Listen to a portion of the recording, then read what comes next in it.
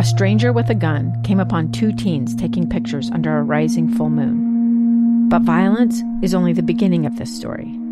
Sometimes I thought, there are no miracles. Yeah, there are, and this is a big one.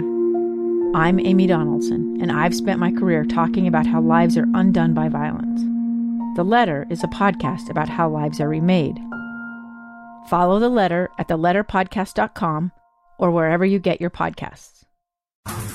Hey, welcome to today's episode of Live Mike, number 54. I'm Lee Lonsberry, grateful to be back with you after the weekend. I missed you, you know. I got to spend a lot of time with little Piper and my beautiful wife, Jessica, but I missed you. I missed chatting with you for these few hours I get each day hosting this program here on KSL News Radio. There is so much to cover on today's program. Things might sound a little bit differently. It's because we're broadcasting remotely today from South Kearns Elementary. We've partnered with the United Way to support Read Across America Day. All of that sponsored by the wonderful folks at Select Health. The objective today is to get children excited about reading. We're going to talk about this from all the different angles throughout the day, as well as bring you coverage on the news items of the day. You know, over the weekend in South Carolina, a lot happened. And since then, a lot of folks have made some announcements changing the trajectory of their hopes to seek the White House. Most recently, Amy Klobuchar, who spoke just, an hour or so ago over at the Depot here in downtown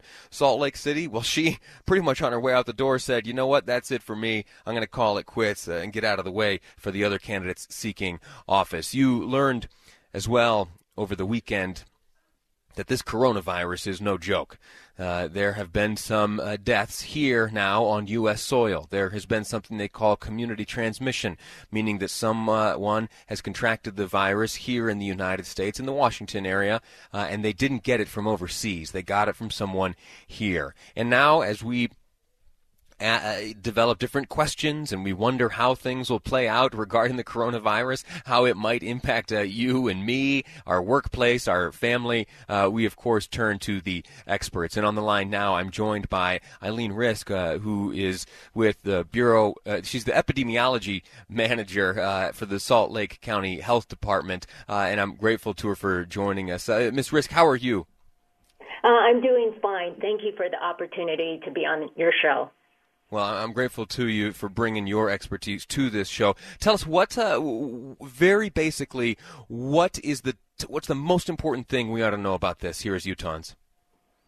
The most important thing that people need to know is it's very basic principles that's going to help protect you, which is hand washing, staying home when you're sick, covering your cough. They're not new and exciting, but they really have stayed the course of time as far as preventing illness, including COVID. This will go a long ways in keeping you and your family well.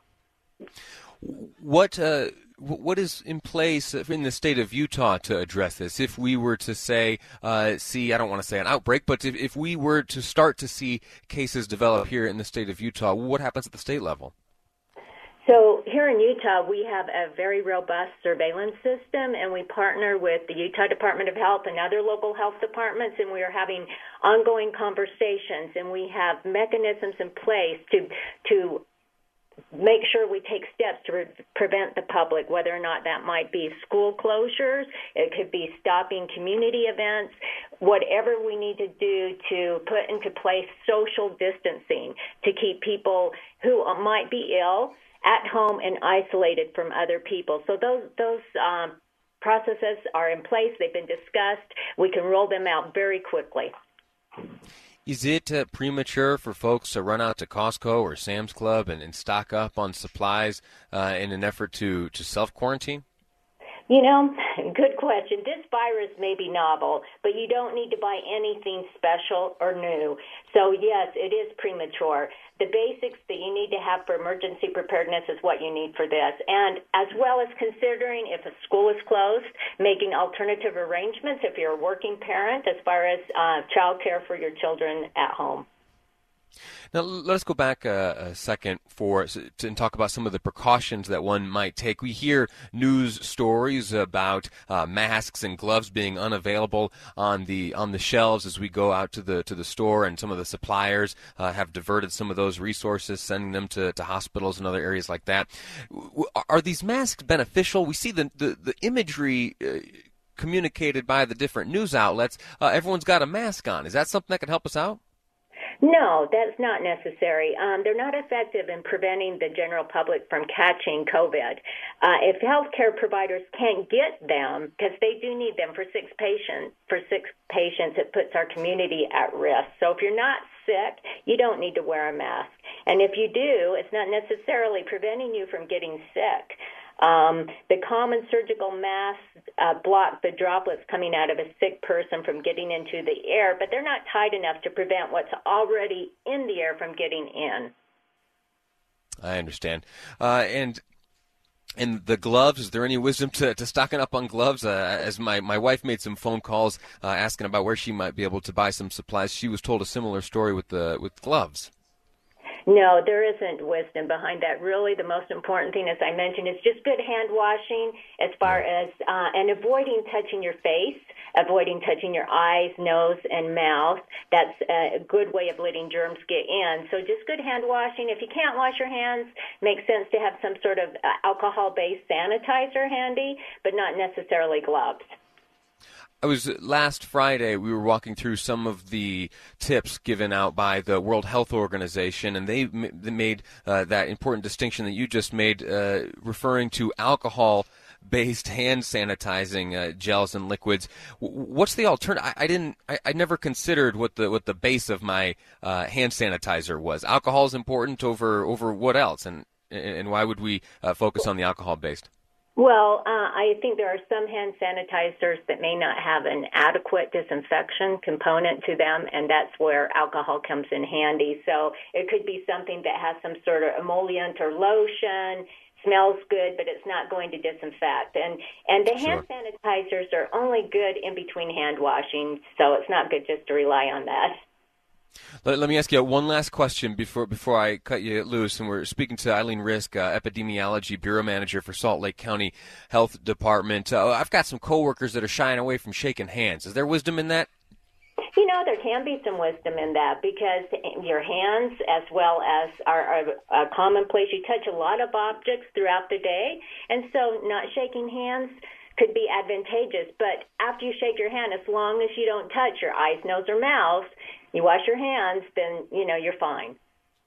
Outstanding. Thank you so much for your time. Thank you for the information you shared with us. And if I'm honest, as this progresses, hopefully it doesn't, but if it does, I'll be knocking back on your door to get more guidance. Okay, thank you for the opportunity. Take care. Thank you. Eileen Risk, Epidemiology Bureau Manager for the Salt Lake County Health Department. We've seen that this coronavirus it's on the move. It has claimed some lives here now in the United States. There are these community transmissions, meaning that folks have picked it up who haven't traveled abroad. They've gotten it in their own communities there in the Washington area and elsewhere here in the United States. The markets, it feels improper and almost crude to go right from a conversation about health then to talk about the economic markets, but I will, because it oftentimes is a good window into our behavior and how we react to certain things, and those markets are rebounding slightly.